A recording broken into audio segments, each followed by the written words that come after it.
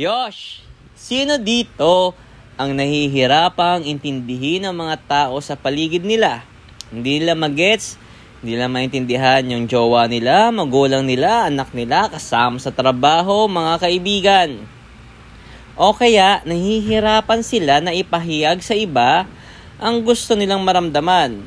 Minsan, tinatanong natin sa sarili natin, bakit hindi nila ako magets? O bakit hindi nila ako maintindihan? Yan. So, maganda gawin po sa mga bago dating. Ayan, Robin Sherina. Ayan. So, being humans, we have this complexity.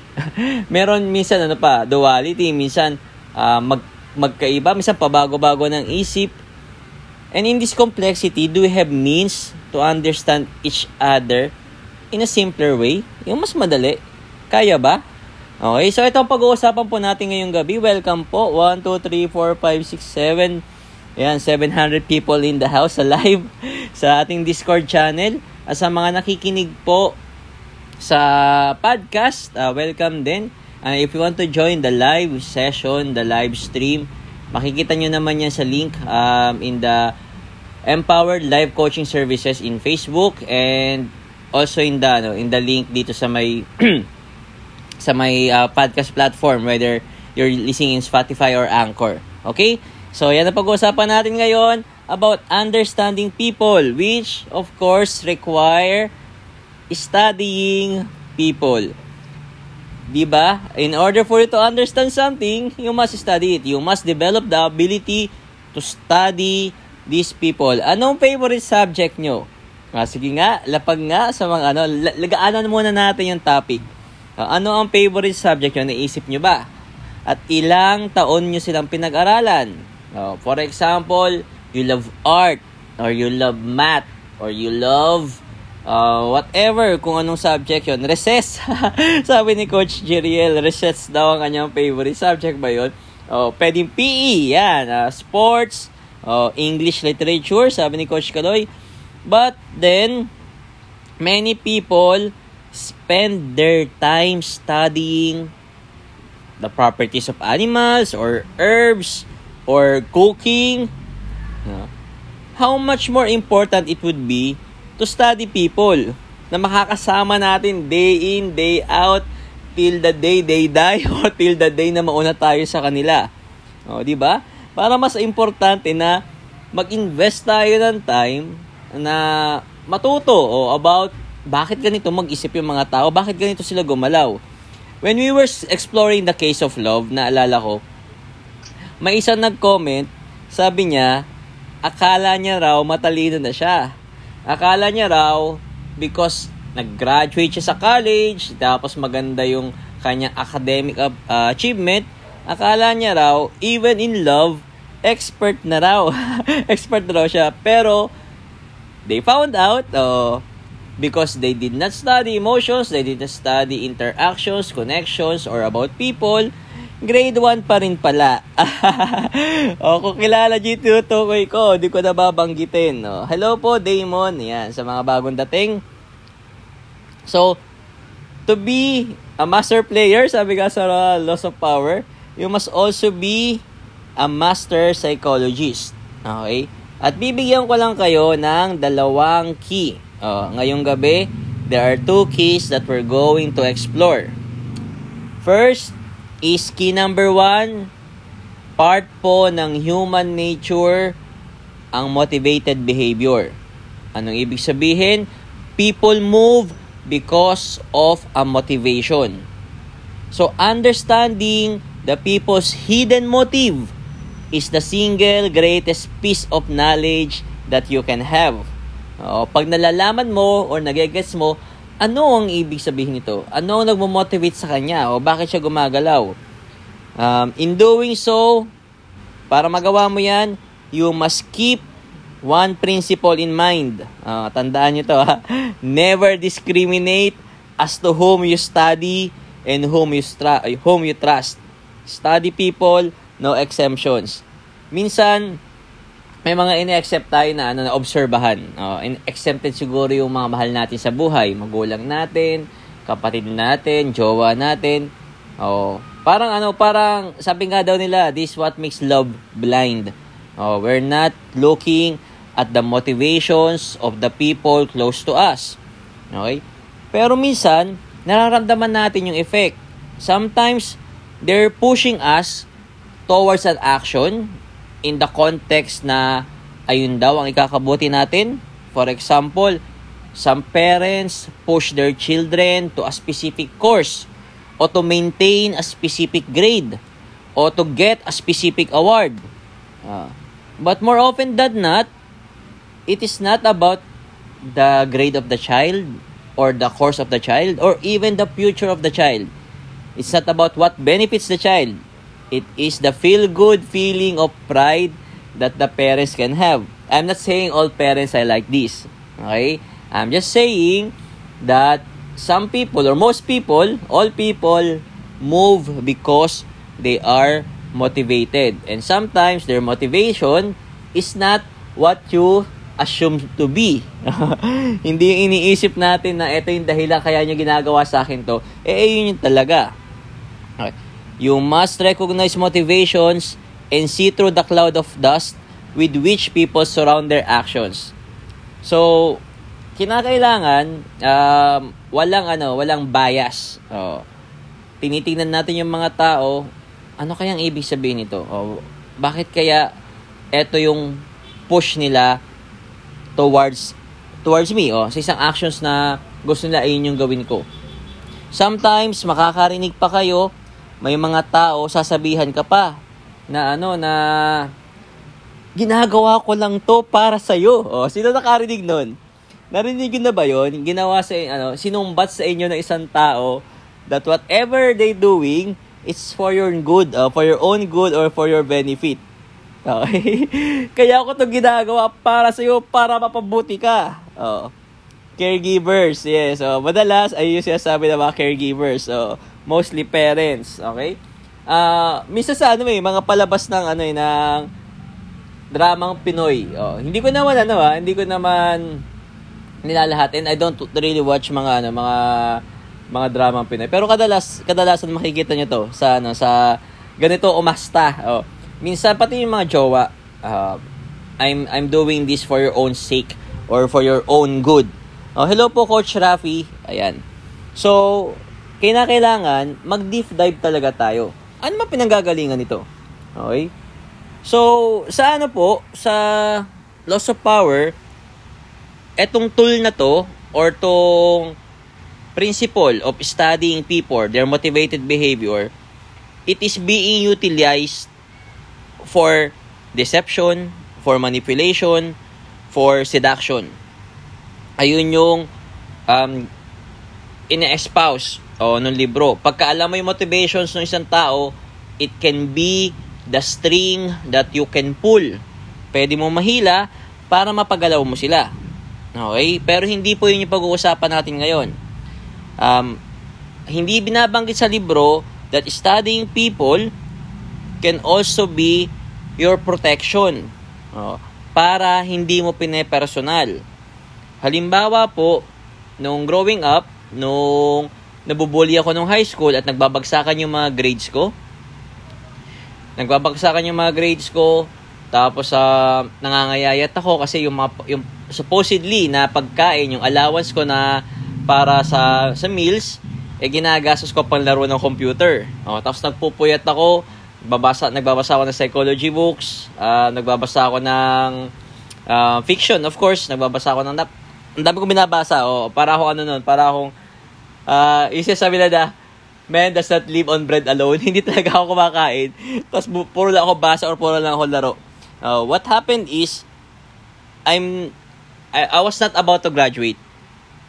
Kumbaga, nag-flunk ako ng tatlong grades. Okay? Tatlong subjects. Tapos nung pauwi na yung father ko, at tinatakot na ako ng mama ko na, ayun na, uuwi na yung tatay mo, mag-uusap kayo, ganyan, hindi ka makakagraduate ngayong taon, blah, blah, blah, blah, blah, ganyan. So, inassume ko rin yun na baka iniisip ni Papa, anong klase to, ganyan, anong klaseng anak ako, kumpleto naman yung padala niya, o saan siya nagkulang, yung mga ganyan. Baka personalin niya yung mga aksyon na ginagawa ko. Na dahil sa kanya, kaya parang nawawala ako sa landas. O kaya parang baka nagre-rebelde ako. O kaya baka napapariwara ako. Baka iniisip niya, it's because of him. So, nung nag-usap kami, sabi niya sa akin, Nak, usap tayo. Ano nangyayari? Help me understand. O, sabihin mo sa akin para matulungan kita. Okay? So, yung point po na yun, where he's trying to understand me. Siguro, partly, para makasupport siya sa akin. And partly, para maintindihan niya na it's really not about him. Okay? Kung ano man yung struggles ko at that point, yes, actually, I blamed him during a part of my life na wala siya. Sinasabi ko kasi wala ka, walang nag-guide sa akin, walang ganito, walang ganyan. May moment nun, may moment ng ganun. Hindi ko binanggit sa kanya yun, noong time na yun. Sinabi ko lang na nagpe-fail ako sa grades ko kasi nabubully ako sa high school. So, ayokong pumasok sa school kasi ganun yung mga yung mga tao sa paligid, yung mga ganun. Pero looking back, ang laking source ng ang laking source ng benefits or ng power up o empowerment na na-receive ko during that phase na hindi ko na-appreciate. Yung mga moment na nagkukulong ako sa library kasi nga ayaw kong pumasok sa classroom, ang laki ng binigay niya sa akin na wisdom, na knowledge, na skills.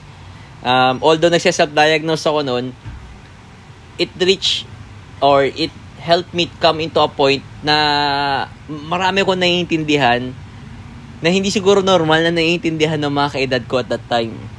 So, kahit na meron akong tampo sa kanya nung time na yon kasi feeling ko I was left out, feeling ko I was not cared enough, feeling ko buti pa yung iba, yung may inggit ka, buti pa yung iba, andyan yung tatay nila, yung mga ganun. It ended up strengthening me. It ended up empowering me. So, hindi ko na siya sinisisi. Pero pinapoint ko dito ngayon, we try to understand people para hindi natin lagi pinepersonal kung bakit sila gumagalaw. Their motivations may be totally irrelevant sa mga actions natin. Even halimbawa, nililigawan ka. Eto, yung mga magaganda natin, yung mga guest. Halimbawa, may mga tao na nililigaw sa'yo, pinupurso ka. Siyempre, sometimes, or most likely, we're going to attribute it kasi maganda ako, kaya ako nililigawan. Kasi mahalaga ako, importante ako, kaya ako hinahabol. Pero it's also possible that their motivation is conquest. They are chasing something that will glorify yung kanilang paghahabol. Na the moment na makuha nila, next na yung kanilang pupuntahan. Kasi all along, it's not about the girl or the lady. It's about winning. It's about getting a trophy girlfriend. Katawan lang ang habol nila sa akin. Sabi ko, di ba? So, be very mindful in looking at the people around you and trying to think, ano bang motivation ito? Bakit ito gumagalaw ng ganito? Bakit niya ito iniisip? Bakit niya ito ginagawa? Para hindi mo pinapersonal. Halimbawa naman, may jowa ka na. Tapos nagkaroon ng affair. Nagkaroon ng one night stand. Tapos ngayon, hindi ko napanood itong pelikula na to pero very striking kasi yung linyahan. Yung linya na bakit pangit ba ako? Kapalit-palit ba ako? Di ba? Bakit mo ko niloko? Parang ganun. The girl speaking, I think it was Liza. She's coming from a space na ang motivation ng tao is relevant sa kanya na hindi siya enough. Pinepersonal niya yung baka naman talaga makati lang yung guy, o baka naman talaga gutom, o baka naman talaga for many other reasons, for many other motivations. But at that moment, the girl or the actress in that movie choose to believe or choose to assume that the reason, the motivation of the guy is humanap ng mas nakakahigit dun sa babae. Okay? Na may hindi siya sapat. Oh. Kaya when you study people and we dive into their motivation, it allows us protection na hindi lahat tayo yung dahilan. Sabi nga sa isang quote na nabasa ko, most people are not for you or against you. They are thinking about themselves. So, wag mong personalin. No? Akala mo kinakalaban ka, akala mo inaaway ka. Posible na you're a means to an end. No? Na kinakailangan na matalo kasi ayun yung gusto nila eh. Ayun yung doon nila mafe-feel na meron silang na-achieve. Okay? And kung alam mo na yung ganun yung motivations niya, mas aware ka na sa mga magiging galawan mo. Okay? So, next key. This is the second key. Individual differences. Naniniwala ba kayo na ang kambal magkaugali? Sino dito naniniwala na ang kambal magkaugali? Meron ba sa mga live audience natin? Ayan. Nagtatype yung iba. So, yung mga kambal, most likely, because they're sharing the same genes more than any other genes sa mga relatives sila. So, they're sharing the same genes. They are being raised in the same environment. Both of their parents. Pati baka parehas pa sila ng school. Parehas ng set of friends. Di ba? Parehas sa mga naging teacher. Magiging magkaugali ba sila? Hindi totoo yan, sabi ni Coach Jeriel. May client ako na kambal. Opposite sila na ugali. Yes. Tama po si Coach Jeriel. Kahit na po almost same replica. Yung dalawang tao, kahit na pinalaki ng parehas na parents, kahit na nag-aral sa same school, most likely they have different behavior, they have different belief, they have different attitude. May sabi ni Coach Rapi, may kapitbahay daw siya kambal. Yung isa adik, isa nagsumikap magtapos ng college. Pero ang point dito, bakit ang bilis natin magkaroon ng generalization? Bakit ang bilis natin mag-discriminate? Bakit ang bilis natin magkaroon ng bias? Nako, pag sa school na ganyan graduate, mayayabang yung mga yan. Nako, pag seaman, lahat yan manloloko yan. Nako, pagka ganito, ang dami na natin kinonclude. Ang hilig ng utak natin na mag-shortcut. Despite now knowing that kahit nga kambal yung dalawang tao, magkaiba nga sila. Bakit maraming tao, we are very prone to conclude that everyone, according to our category na kinreate, they will be having the same attitude, the same belief, the same even yung competence. Siguro makikita pa natin meron tayong konting probability assumption. Ina-assume natin with high probability pag graduate sa ganito magaling or matalino. Siguro yung competence na yon dahil nga may grading, pwede natin matanggap na magkaroon tayo ng assumption. Kasi meron silang certificate, meron silang diploma.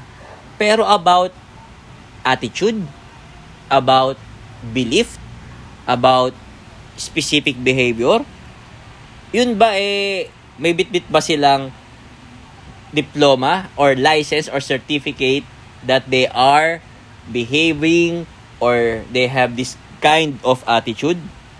Malabo. Wala naman. May mga bago pa lang dumating na di ko napansin. Hello po kay Code. Hello po kay Rose. Ayan. Sino pa hindi ko nabanggit? Ayan. Going back dun sa topic natin, people are of infinite complexity.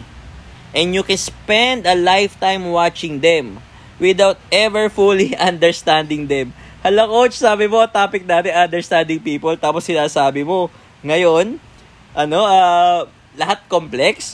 Tapos we can spend all the time, hindi rin talaga natin sa maintindihan. Meron ba naka-open mic? Ayan. So, going back, kahit na po mahirapan tayo maintindihan sila, kahit ubusin natin ang oras natin para intindihin sila, ang point natin dito, it is all the more important to begin studying, to begin education of about people, about emotions, about connections, about why people act this way, o about motivations. Kasi alam natin na magkakaiba nga. Okay? Halimbawa, magkakaroon ka may assumption ka. Pagka ganito ng edad, ay ano na yan, mature. Naniniwala ba kayo ang maturity naka-equate sa edad? Na pagka, di ba, sasabihin ng mga nakakatanda, makinig ka sa akin, alam ko na yan. Papunta ka pa lang, pabalik na ako. Hindi. Ang caps lock para intense, sabi ni Kat. Ayan. Kapanipaniwala ba that because someone rise into a certain age, kasama na siya sa category ng ay maalam na to. Marami na tong alam. Di ba? Sa amount ng pain, pare-parehas ba? Pare-parehas. Ang ibig mo sabihin, Coach Rafi, ang maturity nakabase sa amount ng pain. Pero babalikan natin yan. Alam mo ba na ang hero, yung mga bayani at yung villain, pareha silang may pain. Minsan makikita mo ang background story na nagiging hero at nagiging villain yung kalaban. Ang common denominator nila is pain. Pero yung hero, after going through so much pain, ang conclusion ng brain niya, I experienced this so much pain. I will not let anybody else go through with it. Pero ang villain, ang naging conclusion ng brain niya, I felt so much pain and I'm going to transfer it to to someone else. I'm going to make the world suffer because of this pain. So parehas ng pain, pero individual differences pa rin. Nagkakaiba pa rin sila ng resulta. Nagkakaiba pa rin ng effect. May mga tao na pag nasasaktan, nagkakaroon ng infantilism. Ano infantilism? That is the nature of someone na magpabebe, na alagaan mo ako kasi I'm in so much pain. No? Meron naman tao, pag nasasaktan, nagka-clam up, nag-isolate. Get away from me. Baka masaktan kita pag lumapit ka sa akin. I'm going through so much. So, individual differences pa rin. Anong gagawin mo ngayon?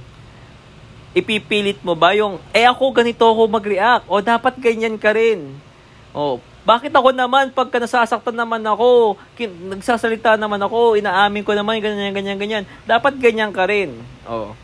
Grabe, para kahapon lang ata, nag-assess ulit kami ng love language namin ng jowa ko.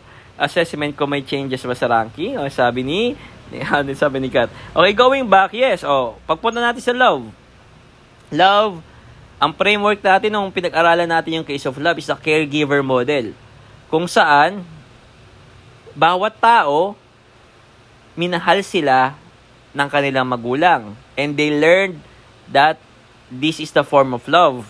So, they might expect that kind of loving sa ibang tao na hindi naman nila kapatid. Siyempre, pinalaki yun. People are different. Diba? So, their parents are different. The way they were raised, lovingly, is different. So, kung ikaw, iba yung, yung paniniwala mo sa love, iba yung understanding mo, iba interpretations mo, how can you say or how can you tell that your partner should have the same definition, should have the same expression, should have the same way to connect with you? Diba? Magkakaroon pa rin ng differences. Sa dami ng mga pagkakaiba ng ugali ng magulang natin, tapos imagine niyo para siyang binalasa. Binalasa yung paniniwala ng mother mo about love sa baraha ng paniniwala ng father mo about love. At yung mixture, binigyan ka lang ng ilang piraso ng baraha, ng playing cards, tapos nag-draw ka na. Bumunot ka na dun sa pile ng mga belief, pile ng belief based on culture.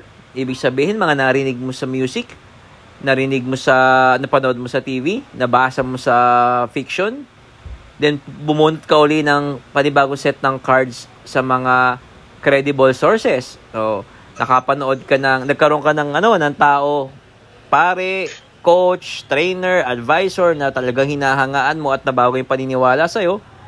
Tapos, nagkaroon ka ng mga sarili mong conclusions. So, nakabuo ka ng sarili mong mindset. So, unique ka talaga. Unique ang paniniwala mo, unique din ang magiging expression mo. Oh, horoscope daw, binigyan ka pa ng zodiac sign. So, affected ka pa. Naalala ko tuloy yung kasama namin na nakaraan. Oh, pero, apart from that, ang point natin dito, lahat ng tao magkakaiba. And if you're going to study everyone, you're not going to assume that someone will be like everyone. Kasi individual differences nga. So dalawang key lang. First is lahat ng tao gumagalaw because they are motivated behavior. Second is individual differences. Lahat ng tao magkakaiba. Kaya huwag nating i-assume na because this person fit into a certain category, that they will act or they will behave in a predictable way. Now, Coach, how can I trust people if I cannot determine their motivation and I cannot assume based on a category? Halimbawa, paano ko siya pagkakatiwalaan kung lahat ng nakasama ko na seaman, manloloko, for example, seaman yung yung jowa ko. Paano ko tuloy ngayon to pagkakatiwalaan? Well, about trusting, meron naman tayong mga framework na pag-usapan na natin. Siguro 2 taon na natin pinag-uusapan yun. We have the framework of incremental trust, yung dahan-dahan. Hindi natin binubuhos lahat ng tiwala sa unang araw. May mga tao kasi day one, bumubuhos sila, maybe not because they are very trustful, but because parang they have this need na makaklose ka agad yung tao, kaya pinaparamdam ka agad nila, nagtitiwala sila. So, iba yung motivation nila. That's one thing, kung gusto mong mag-trust, pwede mong gawin yung incremental trust, or pwede ka mag-radical trust. Ito yung bubuhos yung tiwala mo dun sa isang tao, kahit day one, kasi malakas ka. If you cultivate an inner strength, pwede kang magbigay ng radical trust. Na-articulate ko lang to na nalaliman, nakapag-deep dive ako dito, kung paano magtiwala si Luffy sa One Piece na anime. Parang kahit kakaloko lang sa kanya ng isang kalaban, nagtitiwala pa rin siya. Okay, sabi niya, okay, patawarin na kita kasi may tiwala na ako sa'yo, parang ganun. Tapos lahat ng mga kasama niya, hindi ganun ka-trustful or hindi ganun ka-naive. Pero kasi nga, ang requirement nun ng radical trust is malakas talaga ang inner strength. Na hindi ka matitibag kahit lokohin ka, hindi ka mapapabagsak. Kasi ganun ka kalakas. So kung wala ka pang ganun kalakas sa inner strength, pwede kang mag-incremental trust hanggang makuha mo yung ganung power o ganung lakas. Okay? So, yes, eventually, if you cannot learn to trust anybody, you cannot learn to love. So, eventually, magtatrust ka talaga. And, let your trust have basis by studying and understanding people. Now, for our reflection, minsan, clouded tayo ng emotions, kaya hindi natin mapag-aralan o maobserbahan na maayos yung mga tao sa paligid.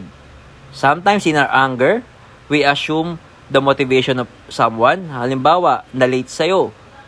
Pagka dahil mayroon ka ng galit at may conclusion ka na masama ugali ng tao na to, pag siya na late, balaso ba siya o wala siyang paggalang, wala siyang respect sa time mo. Pag ikaw na late, sasabihin mo, traffic kasi, ganyan. Gano'n, di ba? Pagka galit ka na doon sa tao, pagka parehas kayo ng ng ginawa, o parehas kayo na late. Pag sa'yo, circumstantial. Sasabihin mo na, nalate ako kasi traffic. O pag sa kanya, dahil galit ka sa kanya, ang assumption mo, wala kang pagpahalaga sa akin. O, naging naging ugali na. O, naging part na ng, ng personality niya. O, inassume na natin without really trying to understand ano mang pinanggagalingan. So, that could be triggered by your anger. In the same way, you can be clouded by your affection. O, na pag may ginawa siya, na nilambing ka or binigyan ka ng gift. Sometimes maraming naloloko dito o maraming nabubudol. Ito kahit hindi to kaibigan mo. Sometimes a stranger can send you a lot of gifts. Okay? And dahil baka mamaya nagandahan ka sa kanya, naging crush mo siya, you do not assume a hidden motive behind that gift. Okay? So, whether your emotion is from the anger or affection or any other emotion, ang tanong natin, how can you overcome that bias? When we are having this emotion, naka-cloud niya yung judgment natin and reason natin to observe people ng objective. How can you overcome that bias? To judge the situation for what is, not what you want it to be. Okay? That is the reflection question natin, reflective question natin for the night. Hopefully, everyone may na-pick up. May siya ang buhay natin at the end of the day, it's up for you to decide. No. Are you going to live your life by design or by default? This is Master Coach Mix, and see you again till next time. Bye-bye everyone. Have a good night. Thank you. Sa Discord, stay tayo for question and answer. Bye-bye.